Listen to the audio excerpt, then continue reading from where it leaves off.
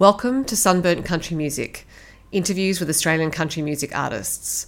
My name is Sophie and I have been interviewing Australian country music artists for over a decade and I still love it. I love their stories, I love their insights, and I love their music. So I hope you enjoy hearing from them on this podcast. Cass Hopetoun and Blake Dantier both released debut albums in 2022, Cass with Not Your Typical Bride and Blake with Dry Season, and both found themselves nominated for the Golden Guitar for New Talent of the Year this year. They have now released a song together, Some Things Never Get Old. I'm going to talk about that and also maybe that Golden Guitar nomination. Hello, Blake, and hello, Cass. Hi. Howdy. Thanks for having us. It's great to talk to you, and I spoke to you both around the releases of your albums, but I am going to start with those matching Golden Guitar nominations because I can't imagine many artists have found themselves up against their own spouse. How did it feel when you found out? We were talking about it today, and I remember watching the nomination announcement, and I was just so excited that Blake's name got called out that I'd forgot that my name could also be called out. It was just a really nice moment. I'm sure you didn't care. Were you like, me? Yes. me. Yeah. No, I figured we had more chances to win that way. I mean, Yeah. 2 out of hers 5. is mine. What's mine is hers. Yeah. We brought one. It must be. I mean, yeah. There's not really anyone you could call and say, "Oh, hey, what's it like to be up against the person you live with?" How do you deal with this? Yeah. Well, I thought it was really nice to kind of get excited together, dressed up together, being nominated at the awards themselves is really cool. And then obviously if we both lose, it's nice to console each other. I know it's a very competitive category. And the other aspect of it is you usually both the people who are in New Talent of the Year often perform on the night. So it's not even like you get to just stroll up on the red carpet and relax. There's a lot of other stuff going on. There's rehearsal. So the few days before those Golden Guitars, I imagine, were pretty busy. Yeah, we didn't perform this year. I think we had the off year. So They like to shake it up. But Cass got to do it the year before I was there. I saw Cass perform. That's why I just presumed. Yeah. Yeah, I don't know why they picked the year off for the time that I would. Sorry. But okay, whatever. Well, then you did get to relax and enjoy it to an extent, I guess. But once they had done that category, then I got to relax and enjoy it. Then it was like, cool. Now it doesn't matter how many beers I drink. Yeah. Yeah. Apart from which, it was probably the year that was the most fully back, post-pandemic. So I imagine it got pretty loose that evening. Yeah, I think it did. I mean, how many months was I? 6 months pregnant. After party. I went to the after party and then I was like, probably gonna call it now. I am carrying a small human. I need to lie down. Yes. Yeah. By that time, had you started thinking about recording together already, or did that give you an idea to? I don't know if I think it was before Soph was born, but not, I don't know. I think it was a very quick turnaround. We were like, we're going to do a duet now, but at the Golden Guitars, I think it wasn't even in our heads yet. We didn't know we were going to actually do it, but we knew that people have been asking us for years, are you going to do one? And we're like, obviously they're planting the seed. Yeah. Maybe we will do one. And, so we always thought we would, but we had no idea when really. And then, we turned this song around really quickly. It was finished writing it at the start of this year. Right. And we're just like, let's just do it. This seems like the one to duet on. So I think we recorded it a month and a bit later. Yeah, right. And now it's come out a month and a bit after that. So when did the song actually come to life? What was the spark for it? And when you wrote it, did you intend it to be a song for the two of you? Yeah, I think so. Anyway, I think this song, it's always hard for me to track back where it began and where it ended really, because this song went through 8 different versions. Right. So I think it started maybe over a year ago that I started writing this song, and I think I had in mind that this could be a duet song. Okay. Mainly because I felt like it wasn't a me song that I would do on my own. And I don't know if it was a Cass song really either, but maybe it's both of us. So yeah. So when you say it went through 8 different versions, do you mean in the writing of it was 8 editing rounds of it, or 8 versions once you got to the studio and you started tinkering with it? Yeah, before we got to the studio. I love a good rewrite. So, even if the song seems like it's done, I'll just get it out and rewrite it because maybe there's something better. I don't know. It's a frustrating time to write with Blake sometimes. So I'll be like, we've done it, we've made a great song. And then he's like, no, rewrite. It's like, oh, we spent like hours on this song. They always get better. They do. But I like to move on. Well, I would like to know which version, in which version Pac-Man was introduced. Yeah, that was pretty late in the game, actually. Actually, those first 2 lines, Blockbuster on a Friday, Pac-Man on a flip phone. Yeah. They might have been in like the last 2 versions, I think. Okay. But it had some pretty significant changes, and then I just thought, let's get. It was originally going to be Snake on a flip phone. You know that game Snake where you eat really little things and the snake gets longer, and if you accidentally run into yourself, you lose. Yeah, it just didn't sing as well as Pac-Man. Pac-Man is quite evocative. So it sounds like when you're rewriting, it's a lyric editorial process more than a music editorial process. Yeah, there's little tweaks in there. Like there used to be a guitar solo, but it was like, nah, we don't need that. So, made that really short. But stuff like that I feel is chords are important, but I think they're more of a supporting role to lyrics personally. Yeah. And Cass, for you as a songwriter, do you feel the same way that the lyrics are more important? I think in country music, yes. I think like the lyrics and the story come first. Obviously, you don't want to like a dodgy melody, but like I think like in the way that I write, it's usually an idea and like a bit of a lyric thing, and then music will come after that. Unless I have just like a great catchy tune that I try and make something fit to it. But I think in country music, like lyrics and story are tops. Yeah. I think that's absolutely correct. Now, Blake, you produced this song with Simon Johnson. 10 out of 10. Did it feel like there was more pressure on you than when you and Simon worked together on your album? Because, of course, Cass was on this song. So, the stakes were a bit higher, maybe. The stakes were on when Simon said, let's do the vocals at the same time. So Cass was in the booth and I was in the control room. And I was holding our baby. Right. And we were like, yeah, we could do it. And we didn't end up using those takes from my end because there was way too much heavy breathing and soft cooing in the background. Very cute sounds, but not appropriate. I think having a baby in the studio kind of put it to the test a little bit. Other than that, business as usual. But that might have been a nice version for you to keep just for yourselves. So you had a record of that time. Yeah, actually. We should have those first feature track. Yeah. Featuring Sophie. Or you could do a different edit of it. It's the baby version. Yeah. Baby edit. I don't know. Yeah. Just off breathing. So did that mean so that was basically because you recorded those vocals together, that meant Cass had to do hers again as well, because it was you with the baby was making the noise, but that take couldn't be used all together. Oh no, we still used hers because she was in a separate room. Okay. It was just mine. But it was so much easier to sing the song together because it's a duet. It was like when we tried doing it at first, just her doing her part and then me doing my part, it just didn't really work. So it doesn't feel, I think like, because I've really done this before, like a duet, because I did a duet with Andrew Swift a couple of years ago, but he was in Melbourne, I was in Sydney. So it was like we never sung it together. But this, like, even though we didn't keep the take, we got to sing together at the same time. So you can feel the energy and like you're harmonizing in real time. So I think it was good that we did that, even though we didn't have to keep takes. Yeah, we kept Cass's take. We just did mine again. Yeah, mine was. Well, Cass, I did have a question about you doing that song with Andrew Swift, because I was going to put you on the spot and say who was the better duet partner, but I think you've answered that. It was Blake. I've been programmed. I have to say my husband. But this one. Well, I was actually there, so that's good. And he was the producer.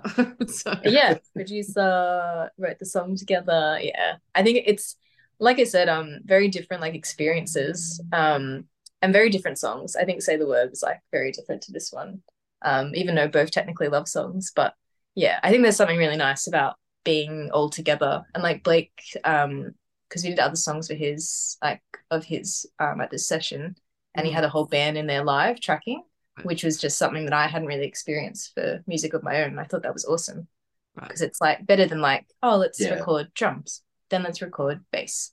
Like it's just everyone together feeding off each other. Yeah. So when you go to make your next album, that suggests that might be a direction you head in. I would love that. I think it's, I mean, Matt Fell made it very difficult, my producer, because he just moved to Tasmania. So I don't really know what. You have to go pay to fly everyone down to Tasmania.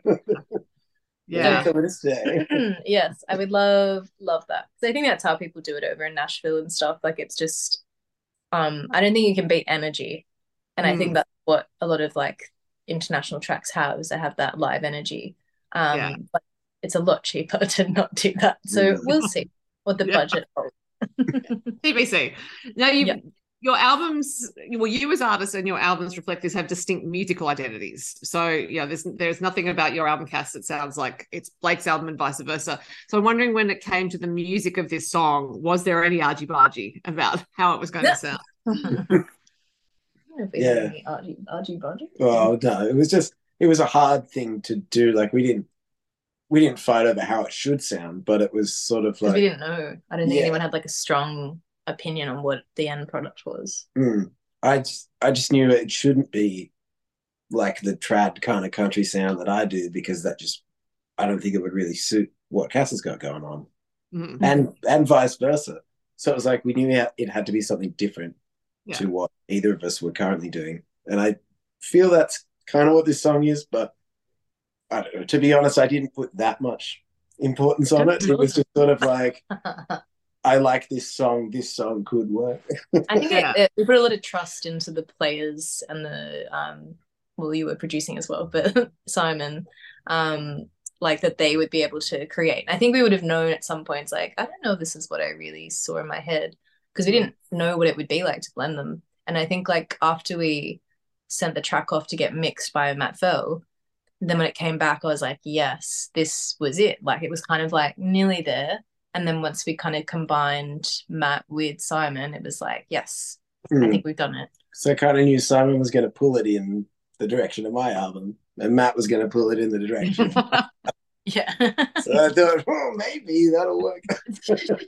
Yeah, it was the perfect combination of people all round, because, yes, I've heard work with you in the past. It was just great they were both available, I guess. Yeah, totally. Matt was like, oh, I can do that. It was like the next week or something. Yeah. Cool, okay. We'll send it to Tasmania. Now, you mentioned that you have a young child, and she is very young, but I'm wondering if it's too early to notice any musical ability, or if it's starting to come through. Yeah, I feel she likes when I sing to her, but I think that's a baby thing. But I'm going to pretend that that's some sort of musical. She like enjoys that. But yeah, I think Blake's trying to, I don't know, I feel like you're trying to get her to play an instrument already. You're like, look at this. We're going to start with just hitting. Yeah. I think that's probably the easiest gateway into music. Just hit this thing, and now let's try and get it in time. Yeah. Well, and actually, because you were talking about singing together in the studio, do you sing together at home to her, perhaps? I think, yes. I think we sing some pretty silly songs these days. Our songwriting has gone in a different direction. She loves a song. Yeah. But, she doesn't like the same songs that we like. The songs that we would consider good songs, she doesn't care for them. Yeah. She wants to hear like Hopetoun. There's plenty of time to educate her, though, you know. Keep exposing her to the music you like. I'm sure it will work out. Now, Blake, I saw you playing with Duncan Toombs at the Sunset Bash in Penrith earlier this year. So you've obviously been doing some gigging around as well. Are you playing with some other people apart from Duncan? Yeah. Did a gig did this Willandra camp draft a couple of months ago down Bawley Point, that's where it is, New South Wales South Coast, with Max Jackson. And we've been doing this thing at this bar in Sydney called Jolene's. I've been playing there like a lot. I feel like I'm there every week. They give us a feed and a beer, and we get to play 3 hours of country music, which is pretty cool. But we formed this thing there, which we're calling the house band, which is me and Dunk Simon is playing bass, Simon Johnson, and Loz Benson's playing drums. And it's just this really fun, like just whatever, big jam kind of country songs sort of thing that we're doing every week. And yeah, I'm really loving it. I think playing has been my focus kind of since the album came out last year. I've just really been focusing on actually playing music and not so much on songwriting, but whatever. I'm riding that wave and I'm loving it so far. Well, I suppose it may feed into songwriting as well. The more you play, the more you're kind of opening up those musical channels in different directions, playing with different people, like Duncan, for example, or maybe not. Maybe I'm just speculating. No, totally. And I think, obviously people in Nashville, they'll go in, 5 days a week and write songs. That's their job. But for me, it's like there's no demand to do that to that volume. So it's sort of like, if I don't feel like writing, I won't write. I feel like that's nice though. It's like because the albums have come out, it's like you're not working towards that, so there's no pressure to write songs. So only if you want to write a song, you can write a song. Yeah. At some point, you have to kick yourself up the butt and say, you need to write something now. Well, I'm glad you told me who was in that house, but I haven't made it to Jolene's yet. But actually, I'm hoping to get to one of your gigs soon because I had seen you on the list there. But it did say house band with golden guitar winners and nominees. I was thinking, who is in this band? And now you told me. I think they should advertise that band membership so people know, or do they want to keep it mysterious? Yeah, no, that's a good idea actually. Which you should take this in it. It does seem a bit mysterious. I don't know.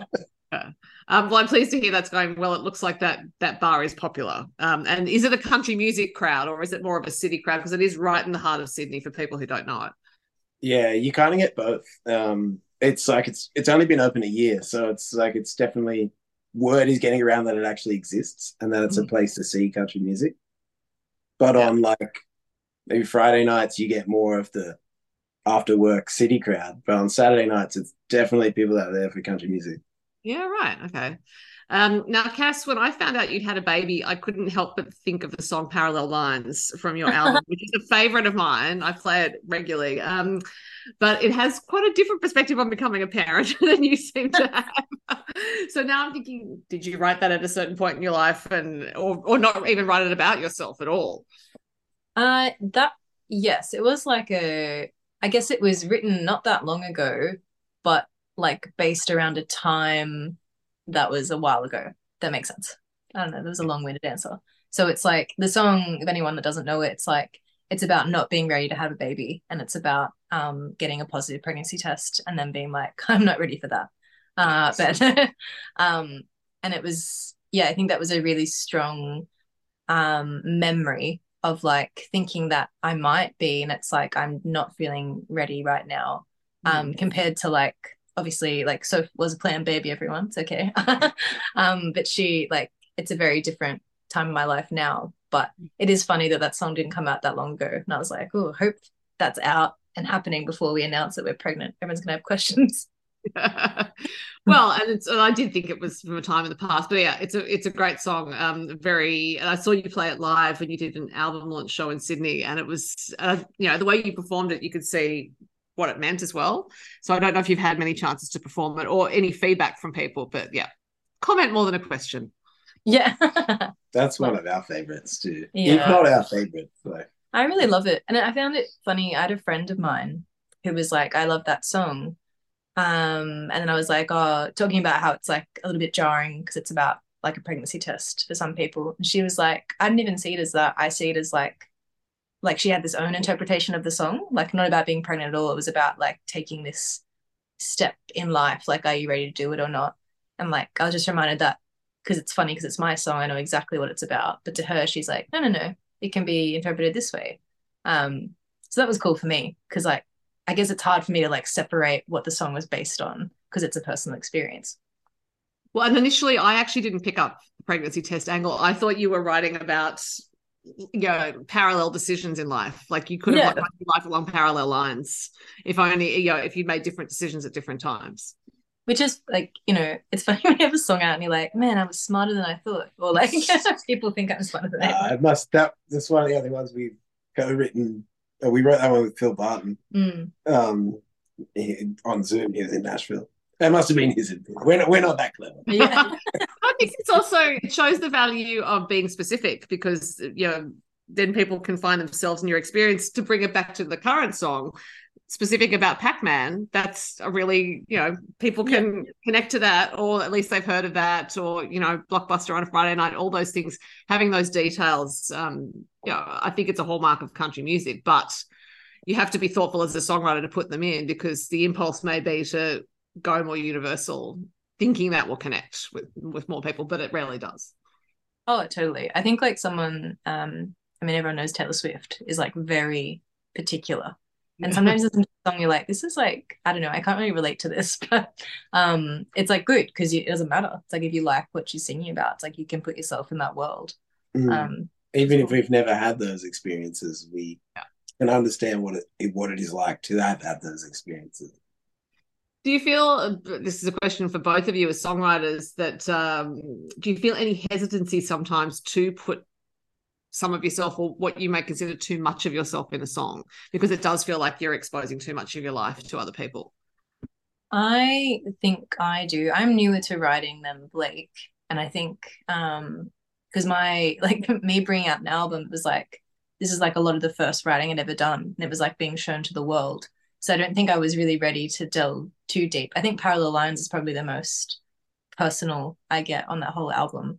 But I'm trying, like, these days to just write songs and not think about, like, are people going to hear it? It's like, just write the song and then decide later. Because I think they're the songs that people, like, connect to the most, which is funny. Like Parallel Lines, like, a lot of people love that the most. So I think it's something I'm trying to work on, to just put those songs out. Yeah, what do you think? Yeah, I think it's a really hard thing, actually. And I struggle with it all the time, like writing something or being like, should I write that, or just not writing it, because I'm like, no, I don't want to put that out there. Which, like, there's different ways you can write. Some people write really personal songs about things that happen in their life, and other people don't. They just write songs about things that happen. You know, like, someone that's really big for me is Alan Jackson, and he's had some songs that are, you know, clearly from his personal life, but a lot of stuff is just, this happened. You know, like, Don't Rock the Jukebox. It's just about he's feeling down and he's in a bar. It's like, it's just something that happened. It's not deeply personal, and I kind of tend to go that route, because I don't like to write those, like, really personal songs, because I find it hard. But there's also, like, as an artist, I think you have to. Yeah, the point of artists is for them to write those songs, because there's other people that wouldn't write those songs. You know, if everyone was a songwriter, you know, and the me's out there are too afraid to write those songs, then if someone else does it and puts it out, it gives other people, you know, a way to relate to that feeling or emotion that's in that song. You know, something that they couldn't express themselves, because someone else had the courage to do it. Yeah, I do think it is more confronting for performers, though, because eventually you're going to be right in front of your audience, and you know, you're going to be telling that story to them. So it's all very well to write the lyrics. If you're never seeing anyone, you can just release them or publish a poem or whatever it is, and think, okay, well, it's just out there. But yeah, I do think it is a big consideration for performers. It's like, oh, you're sitting right in the front row. You know, this is about me. What are you going to think? Yeah. Or even, like, you know, you're writing about something and someone, like, your friends will hear it and you're like, oh, it's written like, they know it's so, yeah.